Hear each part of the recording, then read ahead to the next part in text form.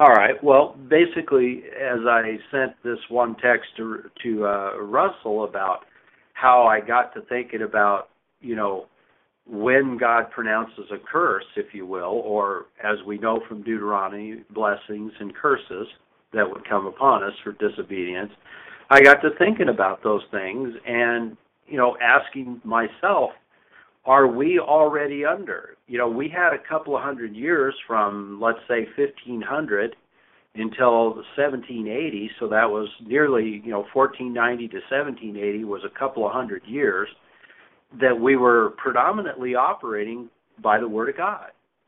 And then in 1789, something changed, and that was that we asked for a king. We removed ourselves from one king, declared an independence from him, had a battle cry that said no king but King Jesus, but then we erected ourselves a king called a constitution. And nowhere in that constitution are there really any biblical laws or any biblical references.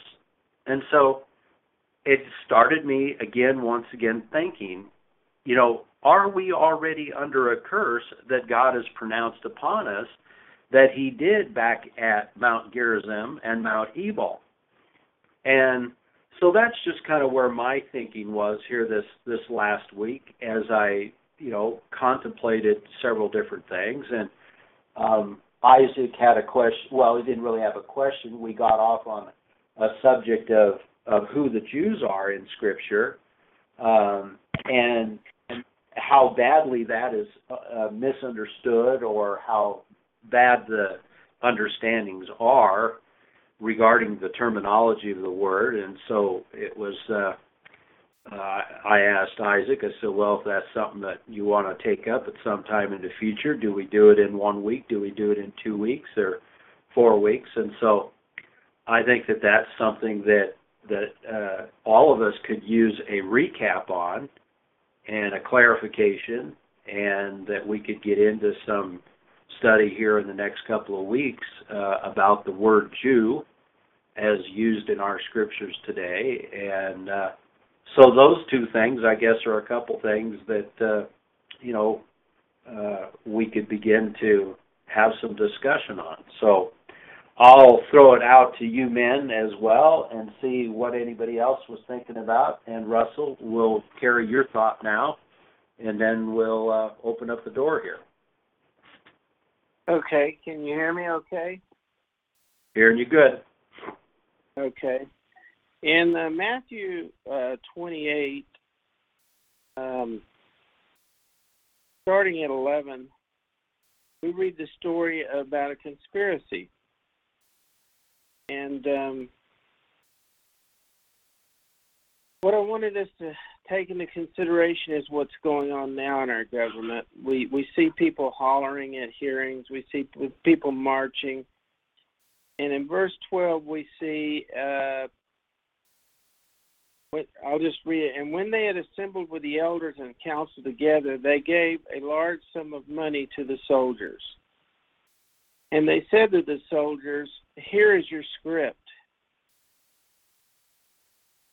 His disciples came by night and stole him away while we were asleep. And if this should come to the governor's ear, we will win him over and keep you out of trouble. Now, what does that make? It calls them soldiers. It makes them whores, doesn't it? Or, at the very least, dishonest. So it also turns them into actors.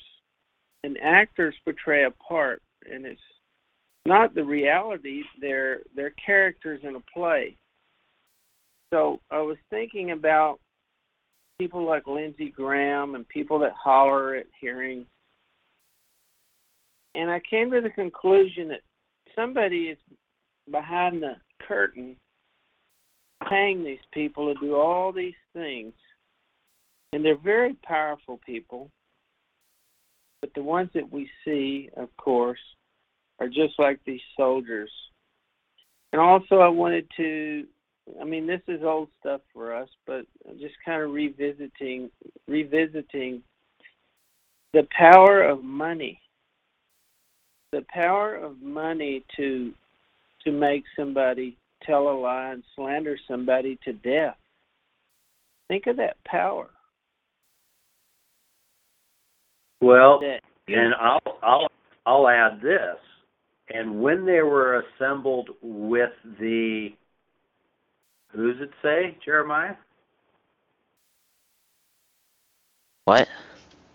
I said, who does it say? And when they were assembled with the, and I said, who does it say? It says the elders, as Rich said. Elders.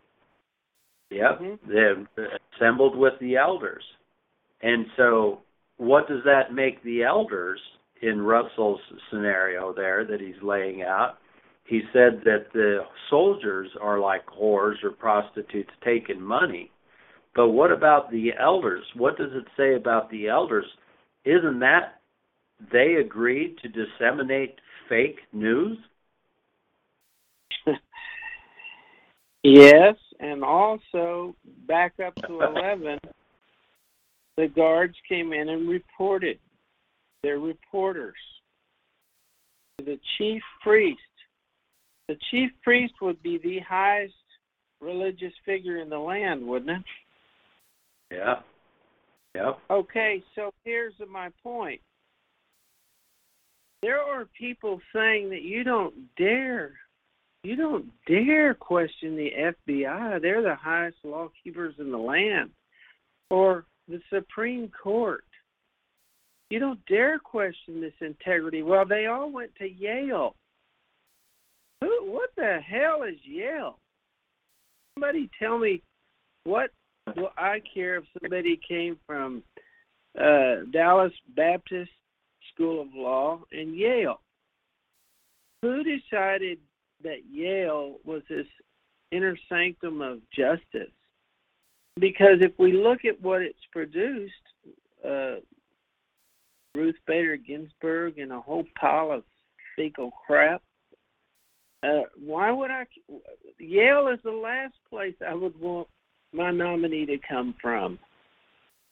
So you see here, it struck me as I read this. I was thinking about the soldiers and, like you said, the elders and just how corrupt it is at the top, especially at the top. They always want to pretend like it's down at the bottom. yeah, we're the ones that got it all wrong, aren't we? We're the ones that don't understand the gravity of the situation. Yeah. And finish this off with verse 20.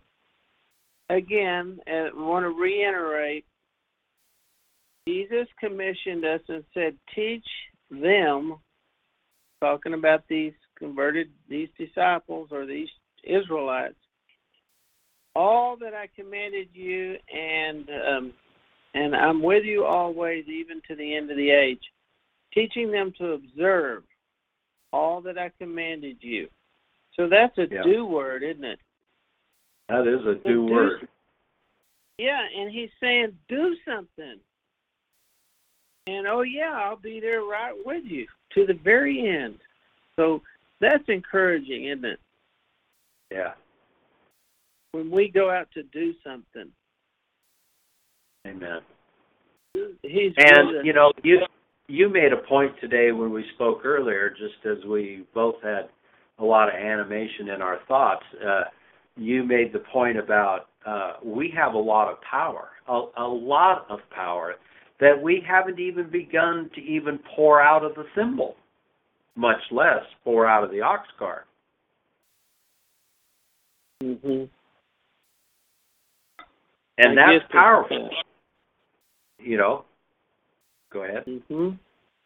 I can only attribute it to cowardness or trepidation or unsurety or weakness, or principally, I think we forget that last part where he said, I'm with you always. We forget that. That is our battery charger. Yeah. It's a fear of man. It is a misplaced fear, just as we read in Galatians 6 before we started the recording. Is that let's turn over there again, Galatians chapter 6, and we're going to begin at verse.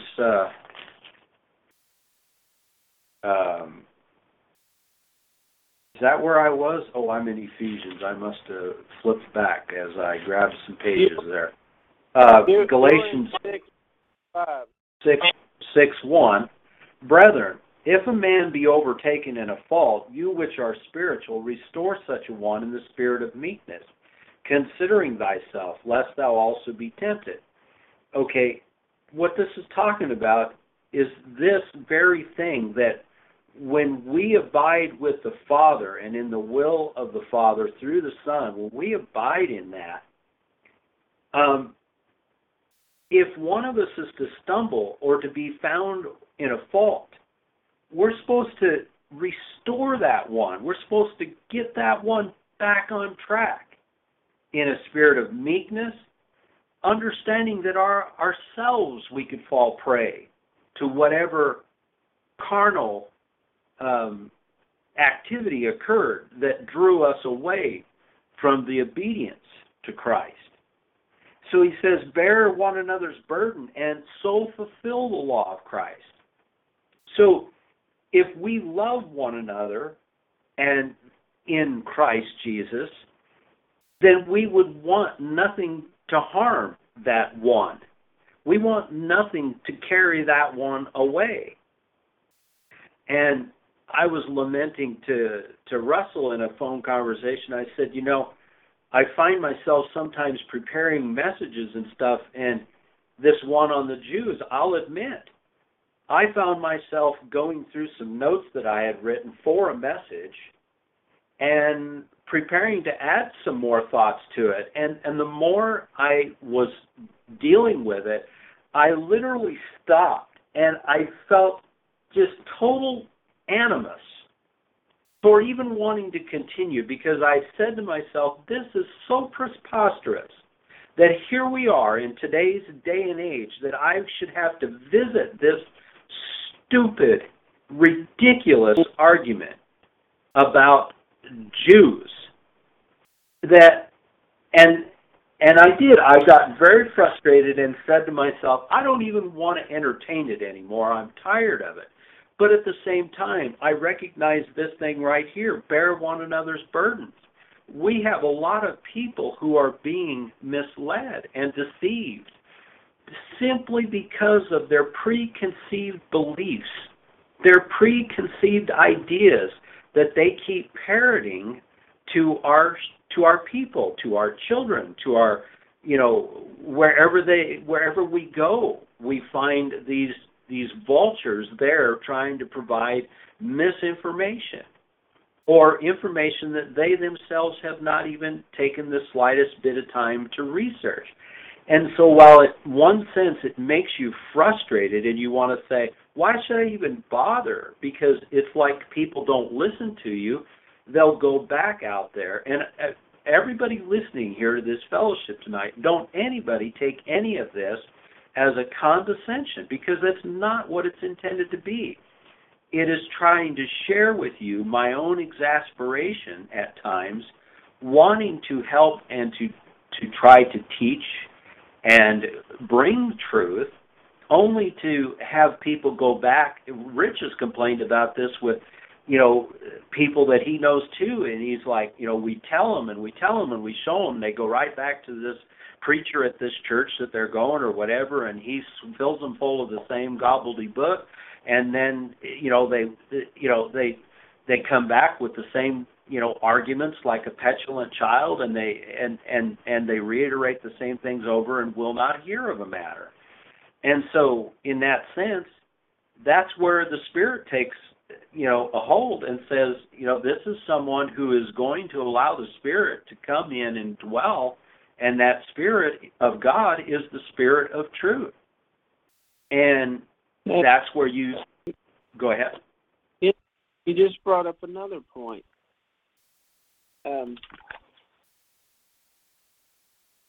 priests were in on the conspiracy.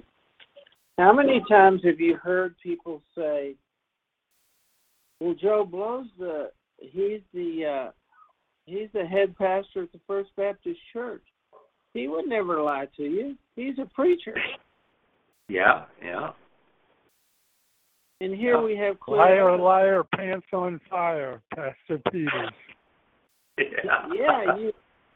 We have this explicit account of a lying preacher or a group of lying religious zealots or leadership. Not to digress, I'm just thinking while you talk. All right, so then it goes on and says, "For if a man," I'm in verse 3 of 6, Galatians, "for if a man thinks himself to be something when he is nothing, he deceives himself. But let every man prove his own work, and then shall he have rejoicing in himself alone, and not in another. For every man shall bear his own burden. Let him that is taught in the word communicate unto him that teaches in all good things. Be not deceived, God is not mocked. For whatsoever a man sows, that shall he also reap. For he that sows to his flesh shall of the flesh reap corruption. But he that sows to the Spirit shall of the Spirit reap everlasting life.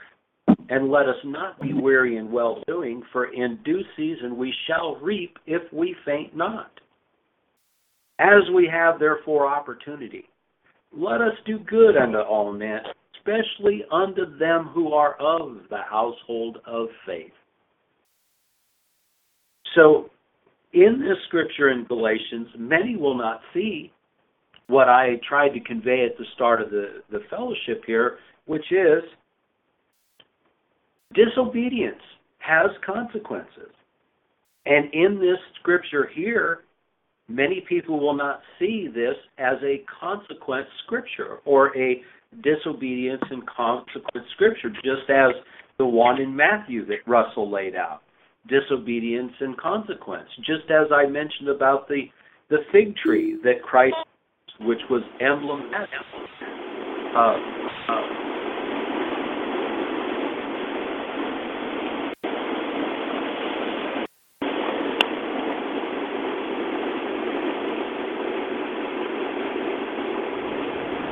Sounds like something's bubbling underwater. All right. Yeah, hold on. JD, if you're able to hear me, I have muted you on my end. You had quite a bit of noise on your line, so if you're able to hear me, just know that I have you currently muted. We're going to go forward with a few more things. I'll open your mic back up here in a few minutes. But that, I think, is kind of what I'm trying to convey about so much of this.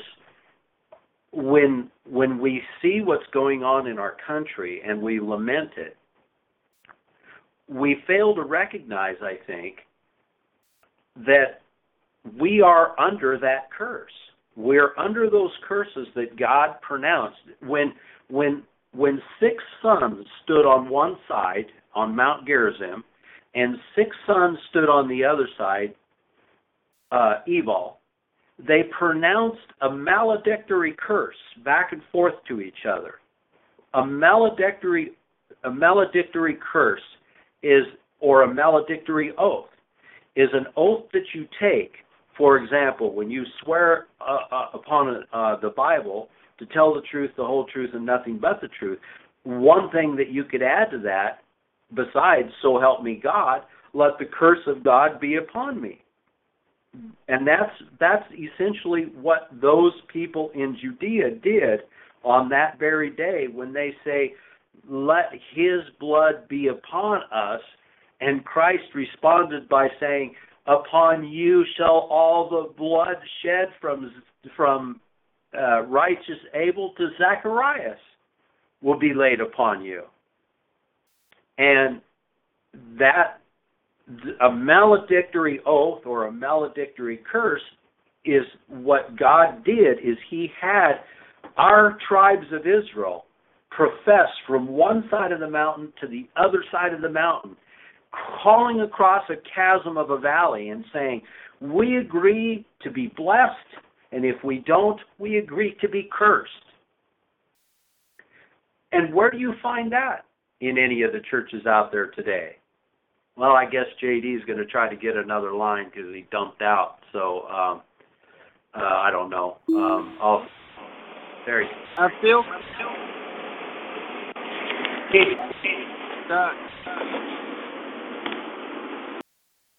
All right, JD, you still got a lot of noise on your line. I had to mute you again. Go ahead, Russell. the scripture says, do not be deceived. God is not mocked. Amen. Okay. In the Webster Dictionary, I just want to read you some definitions of mock. Properly, literally means to imitate. It comes from the same word we get mime. To imitate in contempt or derision. To mimic for the sake of derision. To deride by mimicry. To laugh at, to ridicule. To defeat. To elude. To disappoint or to deceive. To fool, to tantalize. To make sport in contempt in jest or speak jestingly. Ridicule. Sneer. False. Counterfeit. Assumed. God is not counterfeited. He's not ridiculed. He's truth. That I didn't realize mock had all those definitions. Yeah, it's fairly significant. Yeah.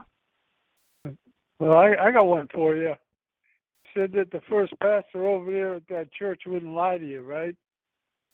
Yeah. Well, let's go to the poop of the Catholic Church. Yeah. Following weeks of pressure for Pope Francis to respond to the accusations that he played a role in the cover-up of the Catholic Church pedophile ring, the pontiff finally spoke up on the scandal by referring to the victims of abuse as a pack of wild dogs.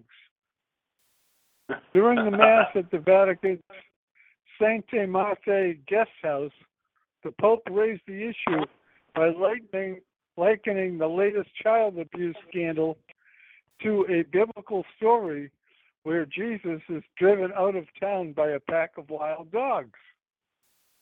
Now, I don't remember that one. You guys let me know if you do. While advising the clergy members on how to handle the current wave of accusations, Francis said victims who make allegations against abusive priests seek only division and destruction, and like the dogs from the story, are shouting without reason. Francis then advised the Vatican officials to remain silent on the scandals, saying that he asked the Lord for grace to discern whether it's better to speak or to remain quiet. And Jesus told him that the answer is silence and prayer. With people who do not have goodwill, with people who seek only scandal, who seek only division, who only seek destruction even within families, the answer is silence and prayer. May the Lord give us the grace to discern when we must speak and when we must be silent, and to do all the life and work at home in a society to become more closely imitators of Jesus Christ. He said at the Vatican Sancte Marthae on September 3rd. Wow. Now, would you guys remember that story? Yeah, the pack of wild dogs driving away. That one is really. I'm trying, but I can't quite put my finger on that.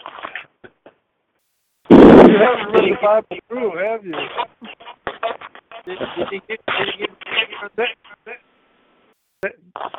That's a famous story where Jesus was driven out of town by a pack of wild dogs.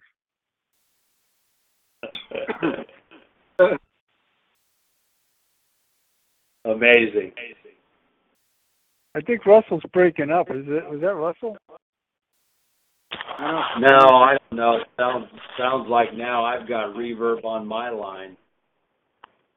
But JD, good evening. We found a lot of noise on your line. We had to mute you a couple times. Are you there now? Yeah, I'm there. I'm here. I just there's some fans going. That's all it is. You know that right, that was just read about the Pope, what he said about the pedophile thing. That's just isn't that just a convenient thing to deflect away from addressing the issue? But most people let him get away with it. Well, in one of the quotes that I heard, he made some comment about the victims, and he. No, I don't know. I'm getting feedback from somewhere. Well, I don't know. Let me make right.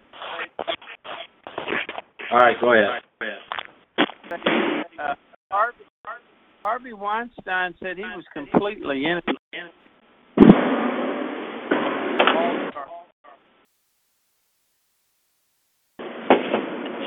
The point is, prison is full of people that think they never did a thing.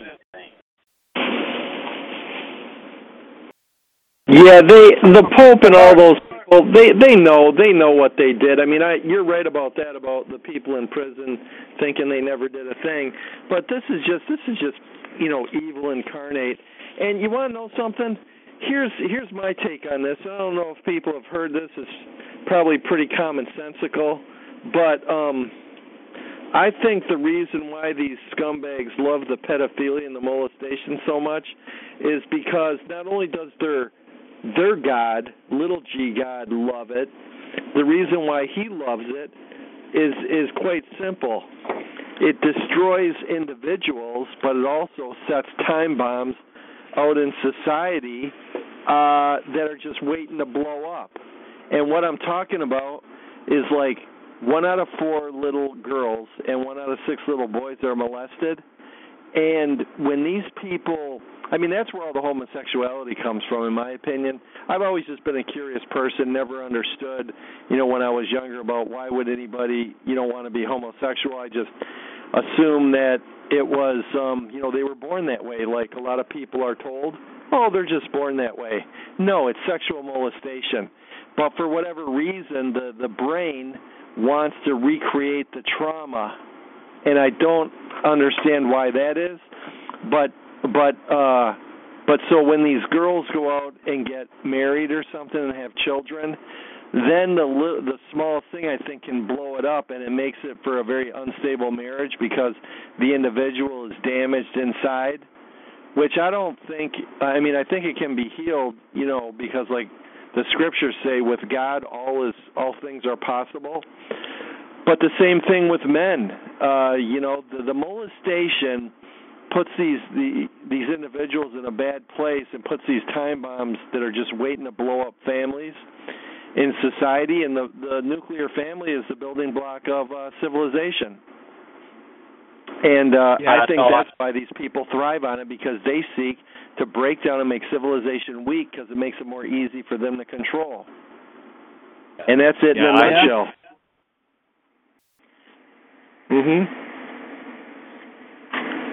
Go ahead. And I have had the discussion about that too, because we've had people say to us, "Well, they're born that way," and we go, "No," and she's pretty convinced that it's because of molestation as well. And so back to the whole issue of why it's being done. It's being done because they are perverted. The people that are doing it are perverted. And so again, it's disobedience. And it reminds me, and I'm going to probably hang up and try to call back in and see if I can get rid of this feedback or reverb, because I don't know where it's coming back. What I was going to say is that I can't even do it. I'll call back. Go ahead, somebody. Okay, I want to know if any of you guys are familiar with that Bible story about the pack of dogs chasing Jesus out of town. No, I'm not familiar with it. No, go ahead. Tell us. Well, I don't know. That was from the Pope. He told the story. Maybe he's got it mixed up with the pigs going over the cliff, but I don't know. Yeah, could The be. pigs weren't chasing Jesus either. I don't remember any story of the dogs chasing Jesus. Yep, pack of dogs chasing Jesus. And that's what he said. Yeah. You want to know something, you guys? What do you guys think about this? I know a lot of people are kind of averse to this subject, but I think it really is central to discussing any of these matters, which is this issue of some people might refer to it as the J question, the Jew question, because all these scumbags, whether they're popes or Ignatius Loyola, the founder of the Jesuits, and all these scumbags, wherever you got evil on the earth in any of the various areas of our modern society today, with the legal system, the medical system, the entertainment media, the news media, the commercial banking, the central banking, the highest levels of government. You got these frickin' vermin, these serpent seed that were always referred to as a serpent seed back in the day, the people that we call Jews and are not, but are the synagogue of Satan, and they do lie. I mean, wherever you've got some ugly evil throughout history, it seems to me you got like a Winston Churchill whose grandmother was a Jewess, and Stalin, who was all these evil people, they've got this Jew blood in them. And I think there's a couple of good ones. I mean, like Chuck Schumer and Feinstein. I mean, there's some good ones if you really dig. Yes, but what I am saying, I get a lot of things from my gut, kind of like the intuition, and of course I'm always trying to research and look into things, and you judge a source, by its fruits, different people, different, blogs and so forth, and so, I had heard about this, and then the original words in the Hebrew from what I got from Dr. James Wickstrom, may he rest in peace, guy that was up here in Linwood, Michigan, and then also this Zen Garcia, who's, has a show on truthfrequencyradio.com, and others, they're saying the original words in Hebrew in the scriptures said that, like where it talks about Eve getting beguiled by the serpent, there's original Hebrew words which mean to lie with, like in terms of a sexual intercourse sense. And so, all right, JD, and Doug doesn't agree with you. Hold on. Yep. I'm gonna mute you. All right. Now you're going all over the board here. All right. So let's get control here and let's have a conversation. Go somewhere. Let's not just jump and leapfrog all over the place into these things. I'm not going to entertain this sea-blind doctrine straight out of the pit of the Jews, and because this is what I guess some of the people think feels good. We were discussing disobedience, and I want to bring to our mind a scripture out of Matthew 23 that sums this up. And I've still got this reverb going on, so I don't know where it's coming from or how it's doing it. But anyhow, Matthew 23, let's just read it all. Let's begin at verse 5. But all their works are for to be seen of men. They make broad their phylacteries, enlarge the borders of their garments. They love the uppermost rooms at the feast and the chief seats in the synagogues, and greetings in the market, and to be called of men, Rabbi, Rabbi. But be not called Rabbi, for one is your master, even Christ, and all you are brethren. and call no man your father upon the earth, for one is your Father which is in heaven. Neither be ye called masters, for one is your master, even Christ. Now, the point I'm trying to get to, woe unto your scribes and Pharisees, verse 13, you hypocrites, you shut up the kingdom of heaven against men, for you neither go in yourselves, neither suffer you them that are entering to go in. That is very, very important. If you want to stop the blessings of God from flowing to a people, one of the first things you want to do is shut the door. Because if you don't shut the door, I've still got feedback on JD's line there a little bit. JD, if you can mute your phone or something for right now. But he's telling us that they're shutting the door against them, and they're those that want to go in, they're not allowing them to go in. Woe unto you, scribes and Pharisees, hypocrites, for you devour widows' houses, and for a pretense make long prayer, therefore you shall receive the greater damnation.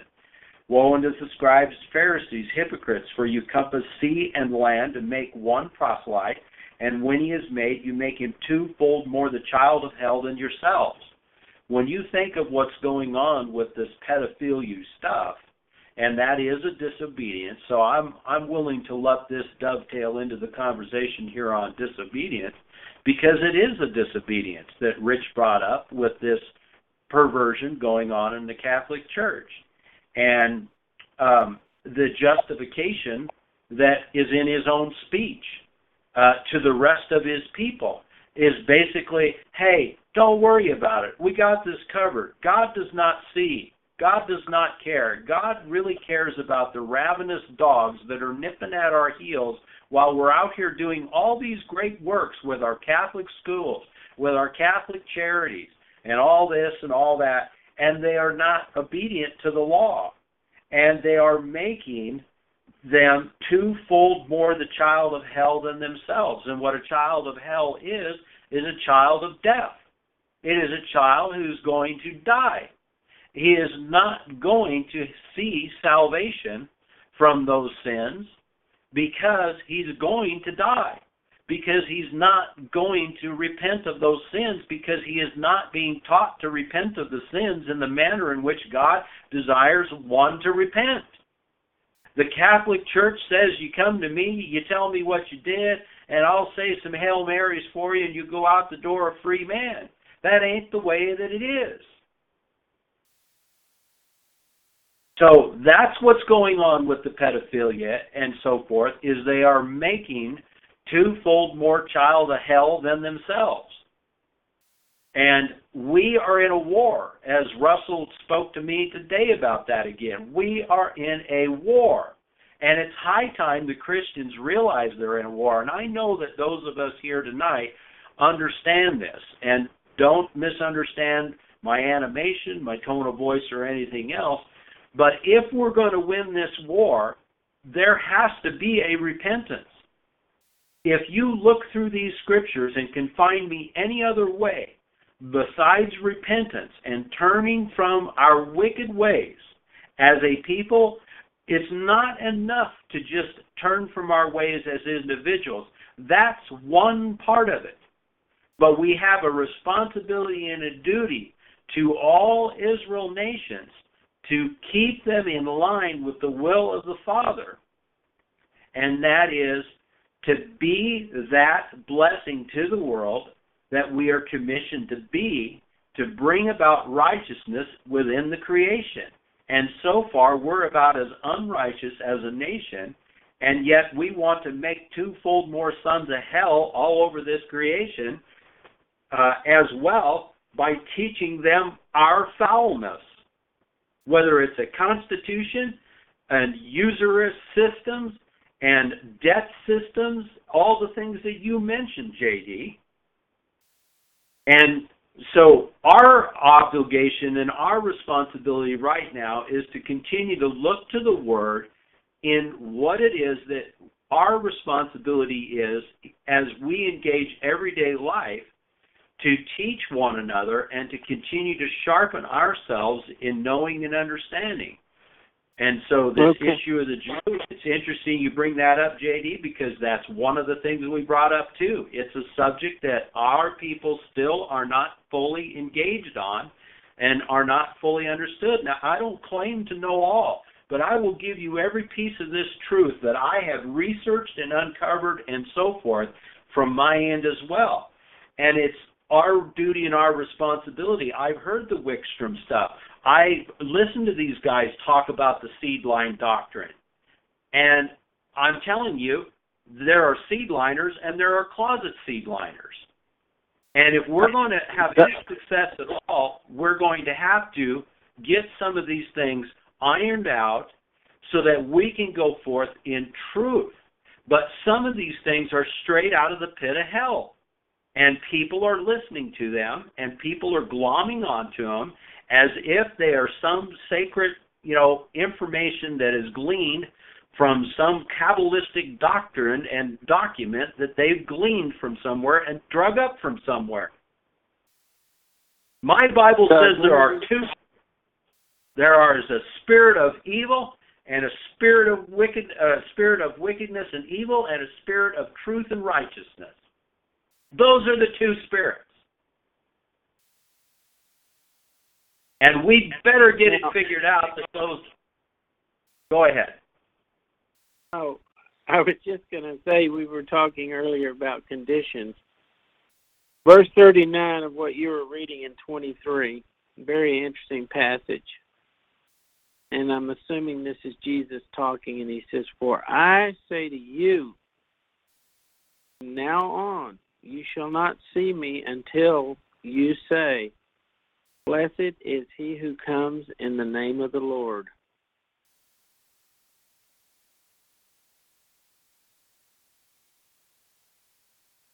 So, talking about understanding. Well, let's back up. Let's back up, Russell, because the context here is the very thing that we also started out with, which was the fig. He says in 37, "O Jerusalem, Jerusalem, thou that killed the prophets, and stoned them which are sent unto thee, how often would have I gathered thy children together, even as a hen gathers her chickens under her wings? And you would not. Behold, your house is left unto you desolate." Jerusalem, their house, was going to be left unto them desolate. It was a maledictory curse pronounced right upon Jerusalem, Jerusalem. That's the context of that. Yes, it is the context, but here we see that if you say this, then you could possibly be able to see or understand. Absolutely. When you grasp that this God comes in the name of the Lord, now you're in a position to start to understand what's going on. That's all I was going to say, and I'm going to have to sign off, and I wish all the best. Well, amen. And Russell's going to be getting up pretty early for a trip, and so let's have a little prayer here now for all of you men here, and we'll send Russell on his way. Heavenly Father, I thank you for the opportunity to fellowship with these men. I truly do. It's a blessing. It really is. It warms my spirit every time when I'm able to do this with the men. And so, Father, we thank you for that opportunity and the technology that makes it possible. Father, again, lead us in truth, all truth. Guide us in your way and your will. And Father, we know you've given us this roadmap here with the Word. And Father, let us build upon that, and let us delve into that, and let us return to that. And Father, I pray for your blessing upon Russell and his travel and the family and those that will be left behind to do the work that their business is. So Father, we just ask for that. And Father, I've got a young couple that has contacted Matthew, and he's contacted us. They're preparing to give vows and to one another. And they want to do it in righteousness and truth. And so, Father, I pray for your blessing upon that union, and if it is the will and the desire for you that they come and be brought together in matrimony through identity men such as ourselves that understand the biblical identity of your people and Israel, and certainly that understand your truth in the gospel, and that when we bring a union together under Christ, it is not to be brought apart by any other man. So, Father, I put that in prayer also, and ask for your continued blessing on all these children that have been born in your household here recently, the family of God. We just ask it, we pray it in the name of Jesus Christ. Amen. Amen. Thank you, everybody.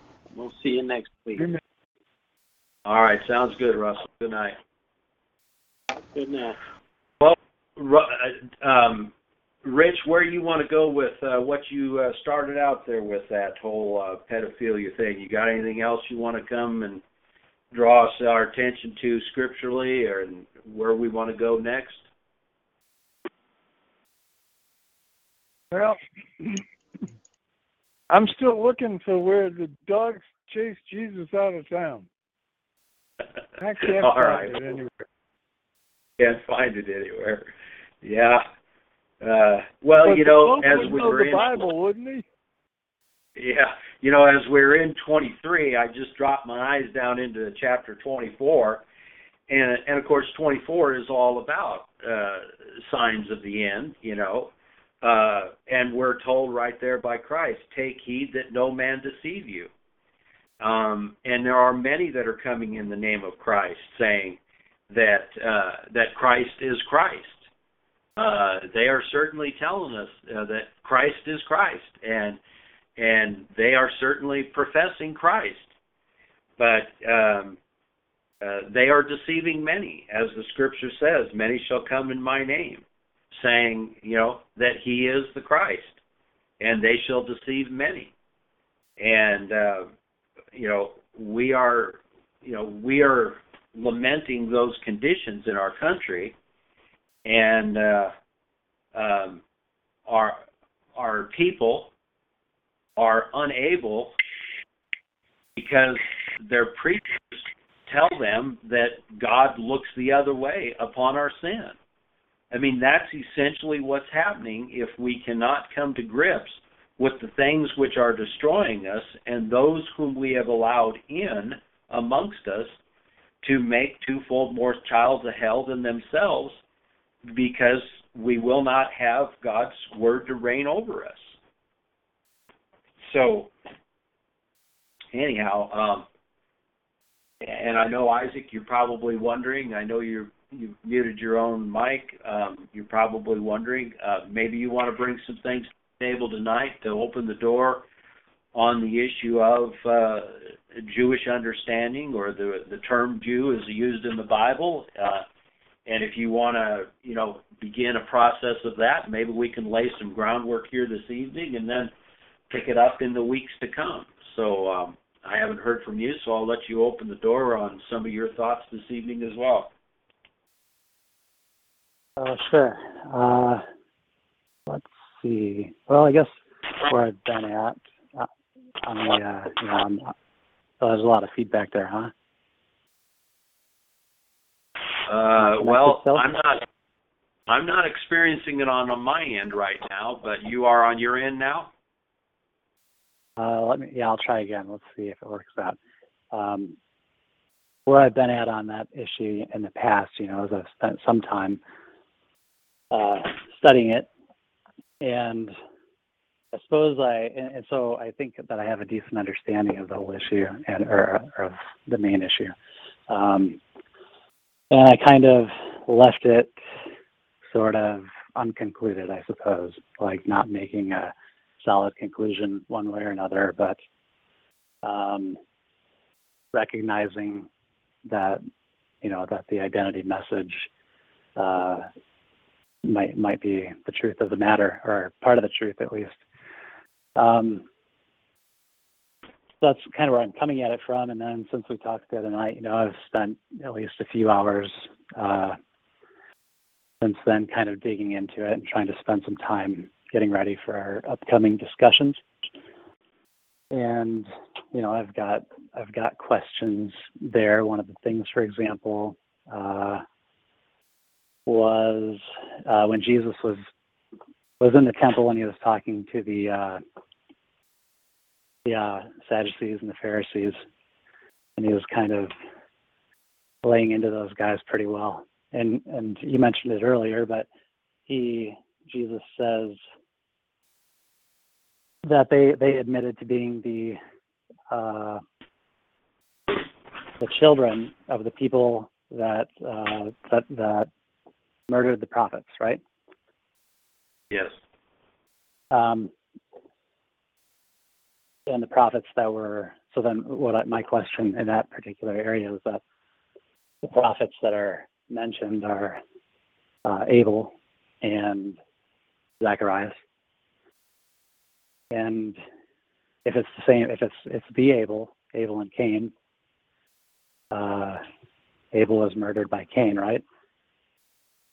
So yes.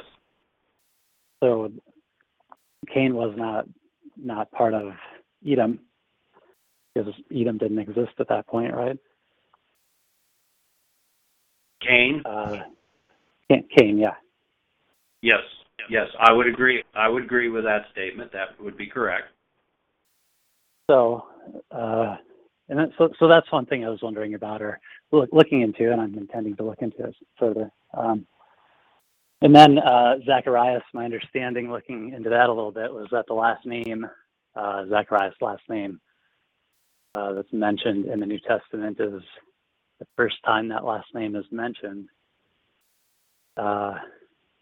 But then, is it Luke? Mentions the same episode in the temple, but he doesn't use that last name. He doesn't apply a last name. So, if it's the correct Zacharias, because I think there were 2 or 3 of them throughout the Bible, he was murdered he was a prophet. He was murdered in the temple, and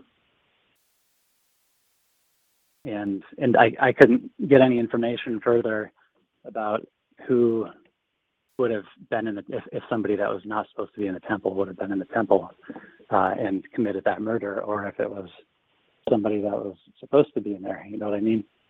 So, like an Edomite, or was it one of the descendants of Jacob, etc. So those are kind of a couple of things that I'm looking into so far.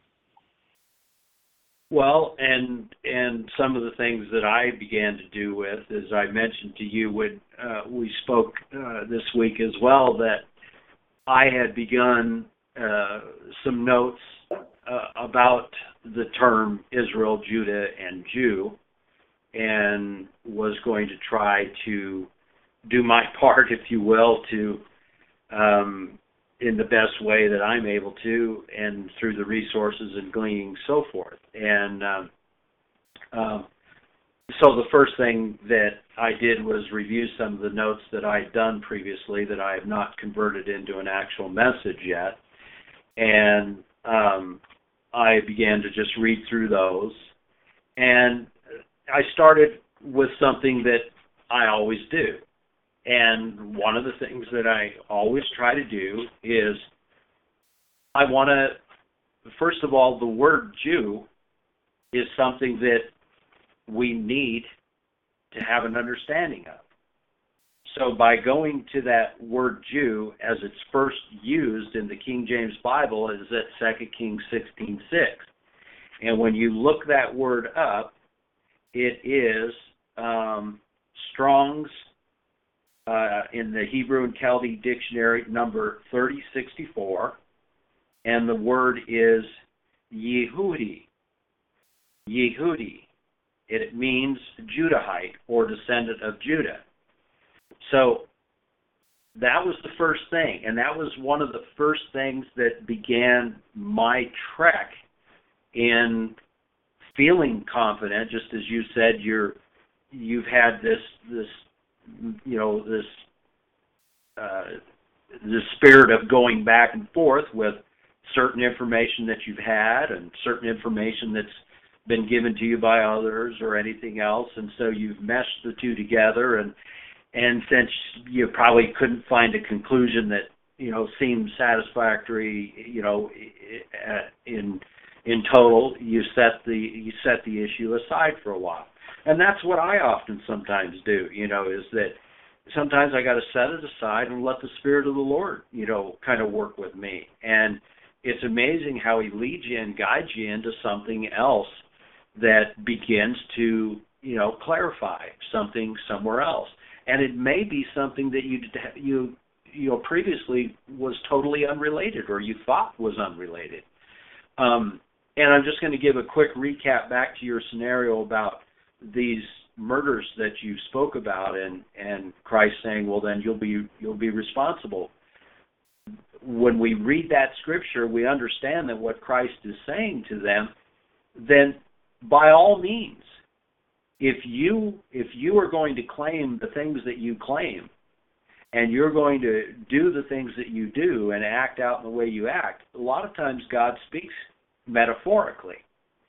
And so what we have, I think, in that instance, and we can get into it as we get through the study on the term Jew and so forth, and we can revisit that. But I look at it and I say, he is metaphorically saying, okay, all the blood from righteous Abel to you is going to be, to Zacharias, is going to be attached to you, because you have asked for it, because you will not repent of the sin. You are basically teaching people and destroying people, keeping them from entering in through the gate, entering in through the door.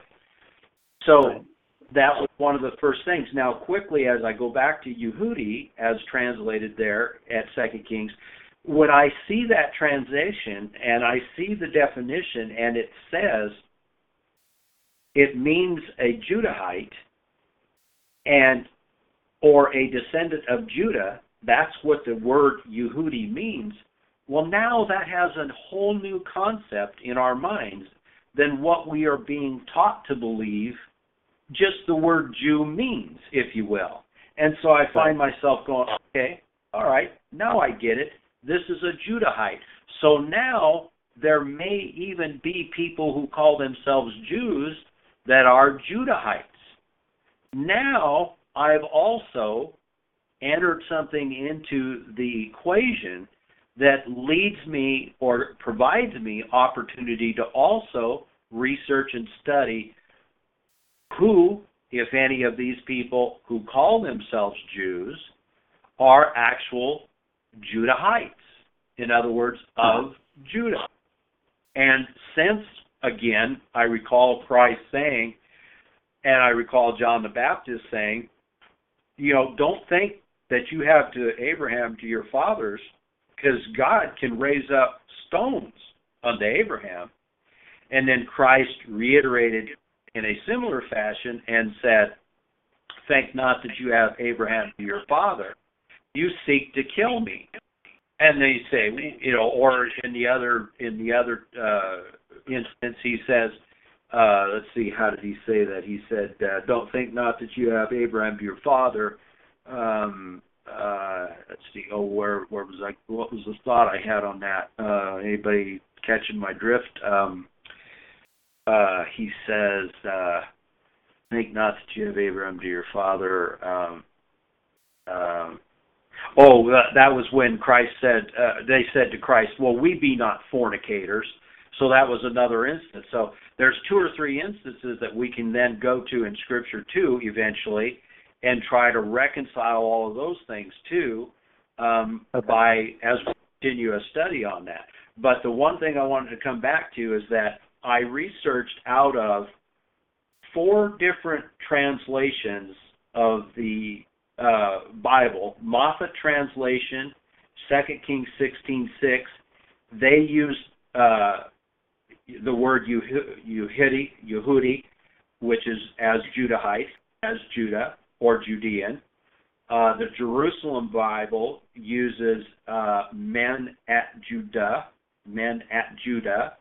and as Judeans in 2 Kings 25:25 and Jeremiah 40:11. The Farrar Fenton translation translates it as Judeans, 2 Kings 25:25 as Hebrew, and in Jeremiah 34:9 as that was the Hebrew. They translated as Hebrew in Jeremiah 34:9 and as Judea in Jeremiah 40:15. And the Rotherham translation translates it as Judah at Jeremiah 40:15. So there was 4 or 5 significant proof texts of some of the earlier translations of the Bibles that properly translated the word Yehudi, meaning a Judahite, descendant of Judah, Judean, and that reference. Now that means something entirely, gives us some entirely new perspective just by defining the word. Right. Yeah, that makes sense. And I think I've been in agreement for. I think I've been in agreement, for as long as since the first time that I had started looking at the issue is that it definitely seems like the word Jew as used in the New Testament is incorrectly applied throughout the remainder of history since then. It's used way too liberally, and I definitely agree on that point. If I'm representing your own point, and what I think is that we have to all get better at it. It's not enough to just throw these things out there. We have to be better at clarifying and trying to teach that proper understanding. Now, we will get lots of shove-offs and lots of people that won't want to hear the matter. And as I say, that's kind of the frustration that I felt myself going through is like, my word, it is so plain just by just beginning to take the first principal steps that one should do in study, and that is define a word. And then after defining a word, use the word in the proper context. And then after putting it in the proper context, seeing if there's, double or triple witnesses or clarifications and so forth. And then, drawing upon secular sources as well as biblical sources and seeing, where there's a discrepancy or how we can, better clarify it. And it's my belief that the more we try to do those things, the better off we are individually and responsible, as Galatians 6 says, and we are fully in command and fully in control of what God is expecting of us, and that is to carry out and carry forth and be responsible with that which we have and that which He's given, And so, these are just some preliminary steps. So, I think there's a lot more that we should do in a study over the course of some fellowships to bring out more of our understandings and how the word is properly translated and properly used. And see, I'm of this same thing where we cast this broad blanket over the Jews. And we say, well, it's all the Jews. And I used to get so frustrated, and this, because I used to say, it's always the Jews' problems. It's the Jews' problems because of the money system. No, it's our problem because we allow them to do something that God has told us not to do. Not for any other reason that it's destructive to us, Right. And so we at the same time don't want to take this word Jew and cast a big blanket over it and not recognize that the term can definitely and does definitely apply to Judahites alive and living in Jerusalem and the land of Judea during the time of Christ. But then we'll get into the part of it that says He specifically told them, you stop doing, you repent, you turn. Some of those Judahites did turn, but if they're still professing Judaism, the religion of the Jews today, then they have not fully accepted Christ.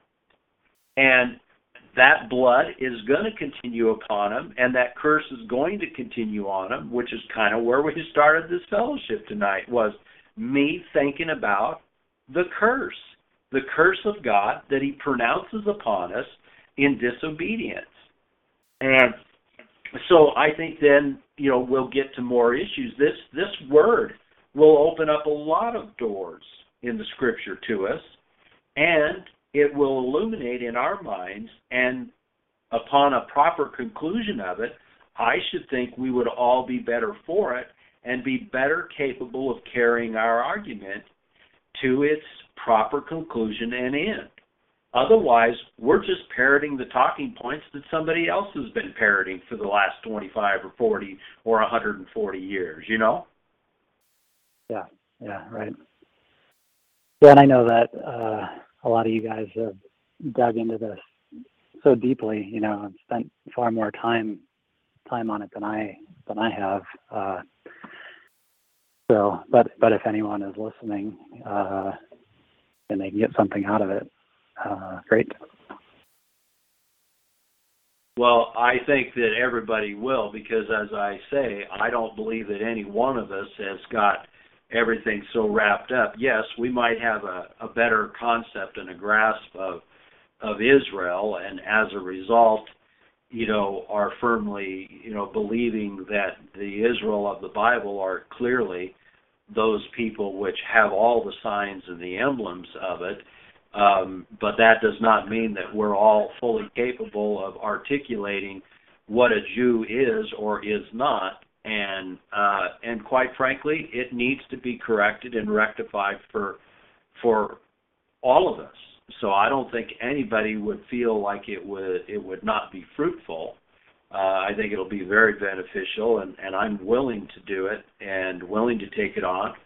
And so what I'm going to do here now is open the door and say to everybody here tonight fellowshipping, what you need to do now is let's put our thinking caps on over the next series of weeks, and let's pull everything that we can together regarding our understandings of the word Jew, the various usages over time in the Scriptures, to the completed text of the New Testament, and try to put them together in some cohesive ways, and draw upon all the resources that you can draw upon. And when we draw upon a resource, we should clarify the resource we're drawing upon so that we can give it proper credit, number one, and we can also properly determine whether it's credible as a source or a proof text that we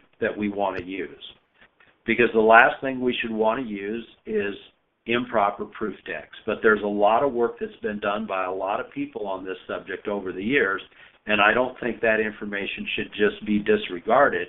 I do believe that what we should do is always couch everything upon as much from the Bible as we can and make as many clarifications scripturally as we go along. And then we will find that those other sources will become less and less relevant because we will have enough proof through the biblical record. And I'm firmly convinced of that we will.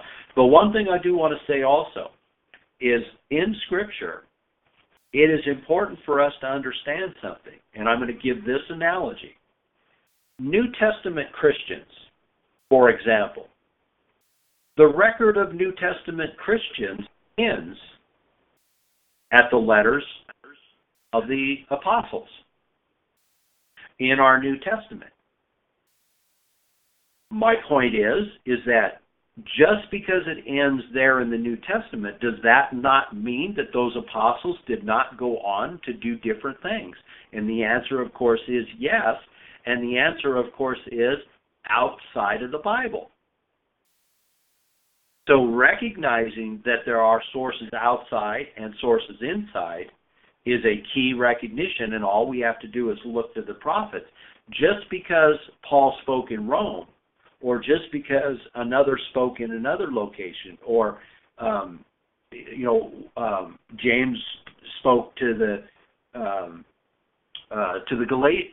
who was I thinking about? James. James's letter was to the 12 tribes dispersed abroad. So, all those things considered, we have to believe that James went somewhere else besides just writing this one book that's been recorded. And so there are some outside sources that we can glean information from, even though the record seemingly stops within the record of the Bible. Does that make sense? Yeah, I think that's a pretty good point. Those guys all led Christian lives. Go ahead, Rich. I'll get you, Isaac, in just a moment. Go ahead, Rich. If you're looking for sources to do some research, you can download the book. It's a remake of Elizabeth Dilling's The Plot Against Christianity. And it's about 175 pages you can download for free on the internet. I think you can get a zip file on it.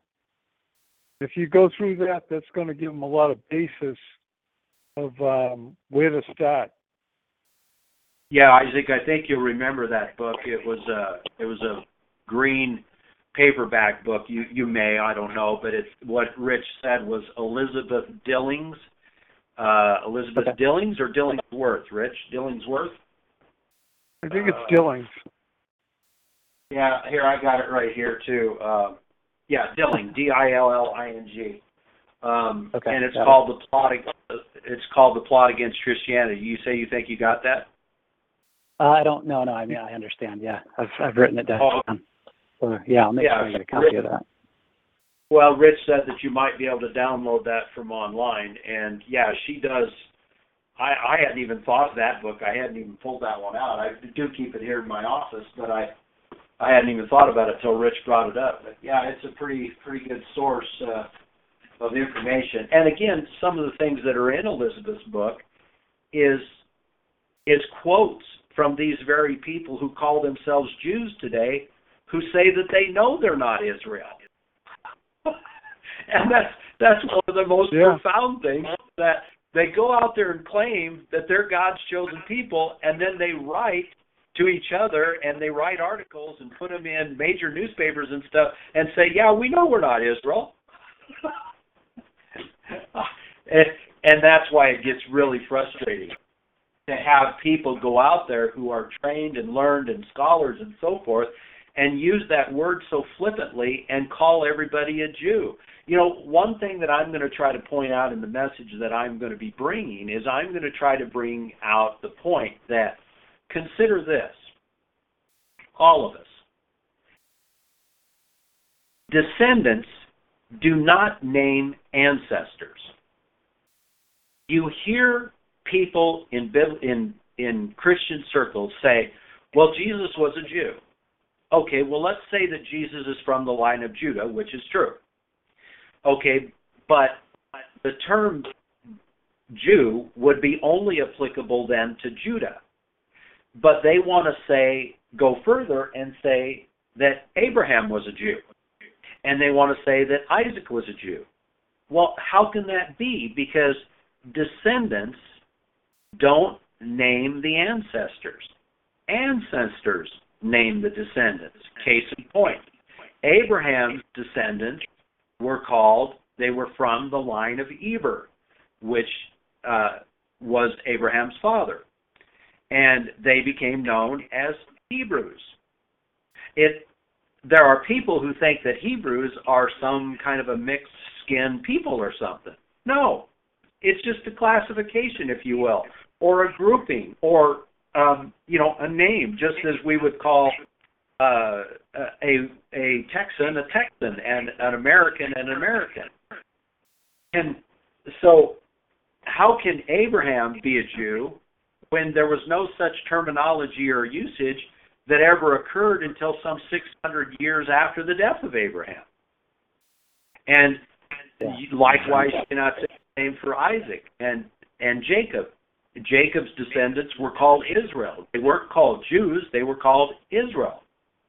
And so that's another very important distinction that I think I'm going to spend some time trying to, get into our minds, is that, when it's called sons of Neil, which apparently when we came over to America, they could not, apparently whoever was at the wherever the migrants came in, my dad tells me that our name was actually Nielsen. But some guy couldn't spell or pronounce Nielsen or something, and it got pronounced Nelson. So we were actually sons of Neil.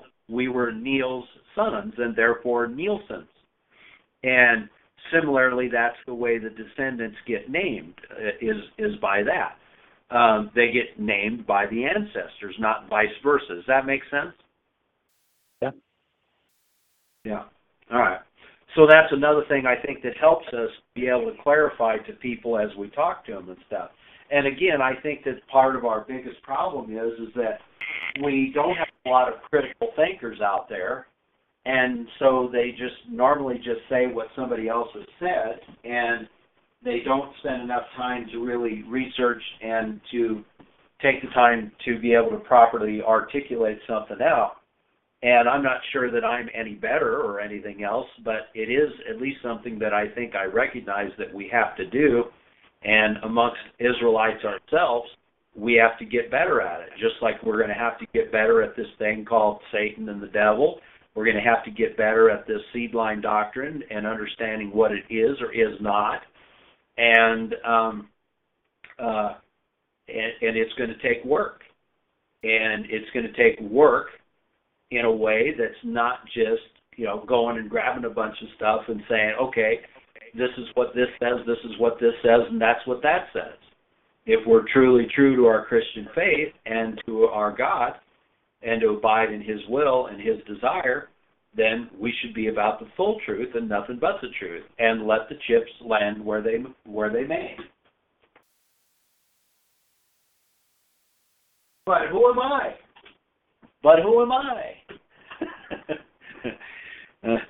I have no theological doctrine behind my name. I have none of those things. And so I'm imploring you guys to work with me and make me better. Nobody has anything to say. Nobody has anything to say to that. Thank you, Rich. Yeah, we try. All right. Well, I know it's 9:15, and for you on the East Coast, Rich, if you want to stay with us, or you guys want to go a little longer, we can. Or how would you like to? What would you all like to do? Well, I think I got an early one in the morning too. You got an early one. All right. Yeah, we can wrap it up today. What'd you say, Isaac? For me, I'm ready. I think it'd be good to wrap up. I've got a few things to take care of. Okay, that sounds good. Well, we'll do that then. We'll just go ahead. Let's have some closing prayer. Rich, why don't you lead us? Heavenly Father, we thank you for all the abundant blessings you've given us. And for this last chance to save our country. It's all up to you, Lord, because we deserve the worst. But you continually give us the best as a faithful Father. We come against the evil in this world and the swamp creatures, the evil that wants to tear down this country and destroy our children, destroy your people. We bind them in the name of Jesus and bring them before the throne. Your righteous indignation be unleashed upon them. We thank you for all your abundant blessings. And we thank you for this time to get spent together. Glorify you, Father, in Jesus' name. Amen. Amen. Amen. Amen. Okay, good night, guys. We'll talk to you later. All right. Good night, Rich. Good night, Isaac. And night. JD, are you still there? JD. Yeah, Yeah, I'm here. I just was muted. Yeah, okay, good. I didn't see that.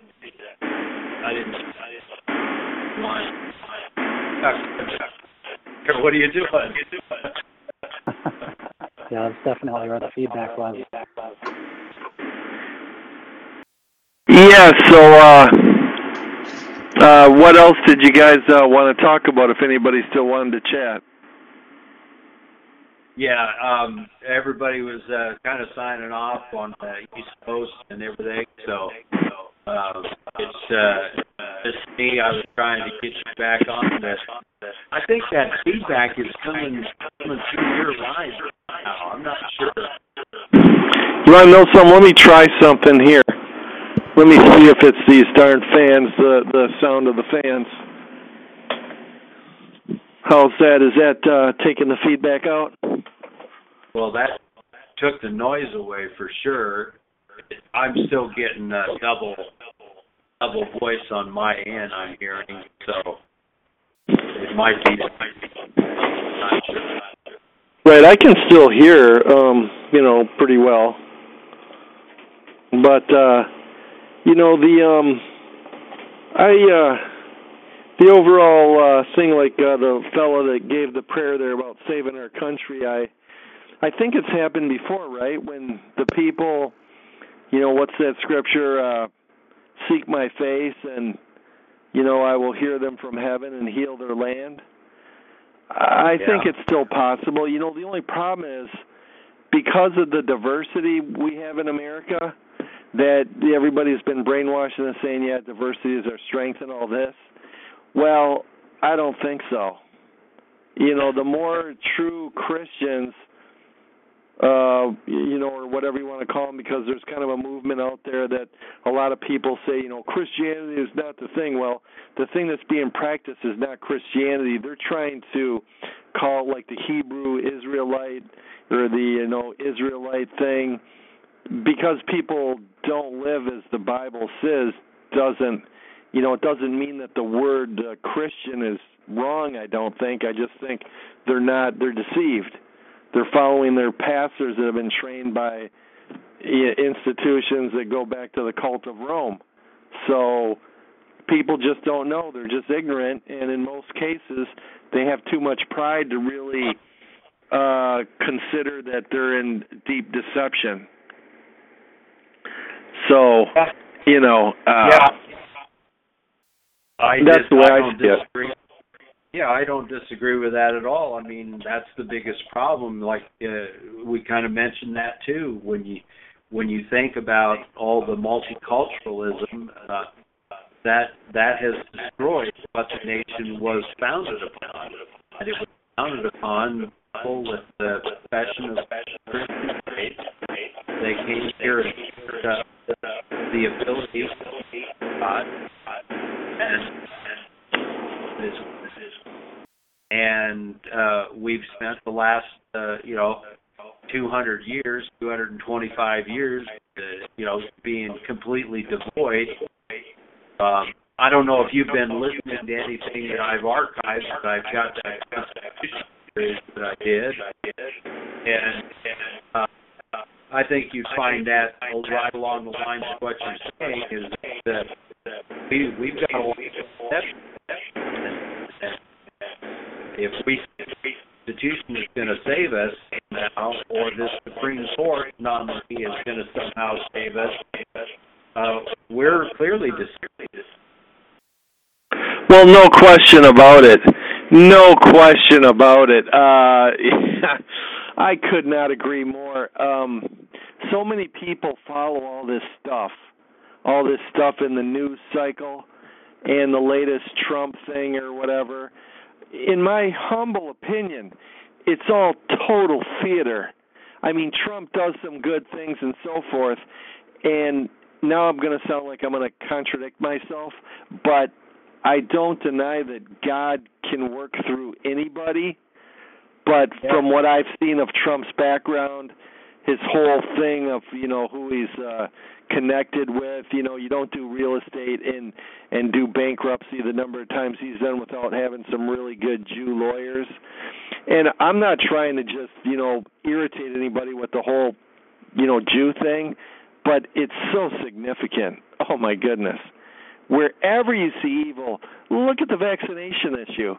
The people behind that Salk and Saban, I think they were both Jews. Did you know that the two shooters at Columbine, the two young, the boys that did it, they were Jews? And according to James Wickstrom, there was some pretty, wealthy Jew families that helped them pull that whole thing off with supplies or whatever. But anyways, so it's really like you said. It's about us. It's about the body. Well, yeah, right. See, that's what I say. We can lament until we're blue in the face these bad actions, and responsibility lies with us because He commissioned this blessing to the world. He commissioned us to be the right one that brings the Christians into the righteousness of Christ. And that's, so we can see what these evil actors are doing, and as long as we're going to keep allowing them to be a part of our culture, if you will, and our societies, if you will, then we're going to always have that curse following us. Well, there's no question, and that's, okay, like you're saying, the responsibility is on us to live as we are supposed to live, and I totally agree with that. But then the people, the body of Christ has to be aware, has to become aware of this Jew issue, because I know all kinds of people that, just friends, people I work with, family, and all this. The brainwashing is extraordinary. You cannot even broach the subject of this Jew issue without having all kinds of, it's almost like the whole Nazi thing, World War II, and the death camps, and they killed the Jews and all. You can't even hardly broach that subject because with most people. But really, I guess we have to just reach out to the people that are kind of ready, that have already kind of moved along the path of awakening somewhat, because the others, the lower level people, they have to get the breadcrumbs first about 9/11 and some of this stuff, and Al Qaeda is the Mujahideen from the 70s and so on and so forth, to be able to consider some of these other things, because they've just had it pounded into their heads that the Jews are the chosen people. Jesus was a Jew. Jesus was the king of the Jews. We have to be loyal to Israel. They don't understand Israel's never been a land. It's always been a bloodline. Jacob's 12 sons were the 12 patriarchs of the 12 tribes, and so they don't understand any of this. And so all you do is you get them all angry and defensive and all that kind of thing, But I think for the people that are ready, I think it is important for people to realize who these Jews really are, so they're able to. We're not supposed to allow them to live among us. And it's my understanding that back with the Constitution, they had some provisions in there that they were going to write in to not allow Jews into this nation, because those people, there's nothing new under the sun, and they've been doing this to nation after nation after nation forever. Any productive nation, they go in and they rot them from the inside out and suck all the energy and wealth out of it. It's just amazing. And of course, they're the only group I know of that's ever been kicked out of one country, let alone kicked out of over 70 countries over 100 times in the last 1,000 years. And for people to come together to actually kick a group out like that, I think takes a ton, takes an immense amount. Just to get people to come together to do anything is pretty difficult. So that's pretty significant. Yeah, I agree, and that's the thing. That's why I think we can all benefit from, because we've heard so many of the talking points, if you will, and I hate to use that phrase over, but we do kind of get the buzz, and it would do us all good to back up, word as it first is introduced in our Bible, understand what it means, and be able to articulate that properly to other people. And say, well, wait a minute, you're using a term that you ought to understand the term, and let me see if I can help you. And I think that people are generally open to having some understanding when we can actually show them. But so much of our lives has just been, man, there is so much feedback on your line. I'm talking to myself 3 or 4 times. I don't know what's causing the feedback over there, but it is just banging around everything over there. All right, that slowed down a little bit again, but, you know, like I say, I think that we can all benefit from it, away from the, you know, the buzzwords and stuff like that, and get it down to the bare nuts and bolts, what it actually is, why the word is applied at all, and make the proper attribution and get it solidified in our own mind. And, you know, you mentioned that 2 Chronicles 7:14 again. It's like I've said before. 2 Chronicles 7:14, it says, if they will humble themselves and pray and seek my face and turn from their wicked ways, then I will hear from heaven and will forgive their sin and will hear their land. Then will my eyes be open and my ears attend to the prayer that is made in this place. For now have I chosen and sanctified this house, that my name may be there forever, and my eyes and my heart shall be there perpetually. As for thee, if thou wilt walk before me as David thy father walked, and do according to all that I have commanded, and shall observe my statutes and my judgments, then will I establish the throne of thy kingdom according to thy covenant with David thy father. Our people just don't seem to get the application for any of this. And that's what we have to be about. We have to be about the Father's promise. And if you're honest with yourselves in the Scripture, you see that that's what Christ did. He told the Father's words. He claimed that he came in the name of the Father, came in the name of the man, came in the name of his prophecies, and to share that information with people and to bring them back unto him. And it's you know, we get it, but there's a whole lot of people that have been deceived by the deceivers. Big time, big time. People are just too much of this world instead of just in it. Most people, I think, don't even think on the level that we're speaking right now about the deception and, you know, the great deceiver of this world, the prince of this world. They don't really think of it. And even if they do, they think of it as more of a metaphor rather than like a real thing. You know what I'm saying? They think of it as like symbolic. Like people just, you know, people are greedy and, you know, people are corrupt, you know, for money or power. They don't think that there's like entities behind it. You know what I'm saying? That influence people. There are entities, and the entities are called spirits, and they and it even allows them to operate. What did you say? The entities are called what? I said the entities are called spirits of wickedness. Yes. Yes, spirits of wickedness, like, but they're spirits, right? You're saying that they're actual, like, spiritual entities. Well, I don't think I'm talking about it in the way that I think you might be trying to attribute it to, because, look, God tried to show all the way back to the Garden of Eden. Yep. He says, look, if you do good, will you not find favor with me? That's a paraphrase. Yeah.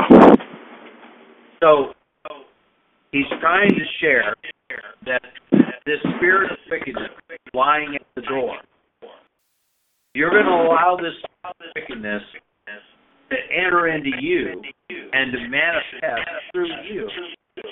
There's no good that's going to come of it. In the end, you might think that there's good that's going to come of killing your brother.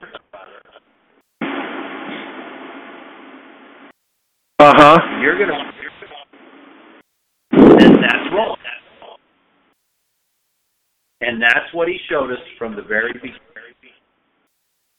And I know there's a lot of this whole seed line doctrine and everything. They're smart enough not to claim this thing. They're smart enough not to claim that thing. Yet you got the non-seed liners who simply parrot the same things that the seed liners do with a different twist, and they're basically closet seed liners. And I have the same question I have for them every time. Why would God try to reason with this spiritual, incarnated, evil seed of Cain that left with a serpent in the garden? They can't. Well, I mean, the way I see it is, it's kind of like God created, the serpent, and he's there to do what he is supposed to do. If we don't do what we're supposed to do, you see, it's like a curse or something that's going to be very bad for us if we don't do what we're supposed to do and be vigilant in his commands to us of how to live and all right, so forth. Hold on. All right, hold on. So then you agree that it's possible that God did that for the very purpose that you just expressed. Say that again. I said, so essentially then you are acknowledging or agreeing that God created Hello? Yeah, hang on, Sophie. Hello? Sophie, can you hear me? Hang on a second, honey. I'm on the other line, sweetie. Oh. Yeah, hang on a second, Doug. Yeah, can you hear me, sweetie? Here, I'm going to call you back. Can you hear me, sweetie? All right, I muted him out, so Jeremiah, if you want to go ahead and shut down, you can. All right. I'm going to go ahead and shut off the recording. Okay. All right.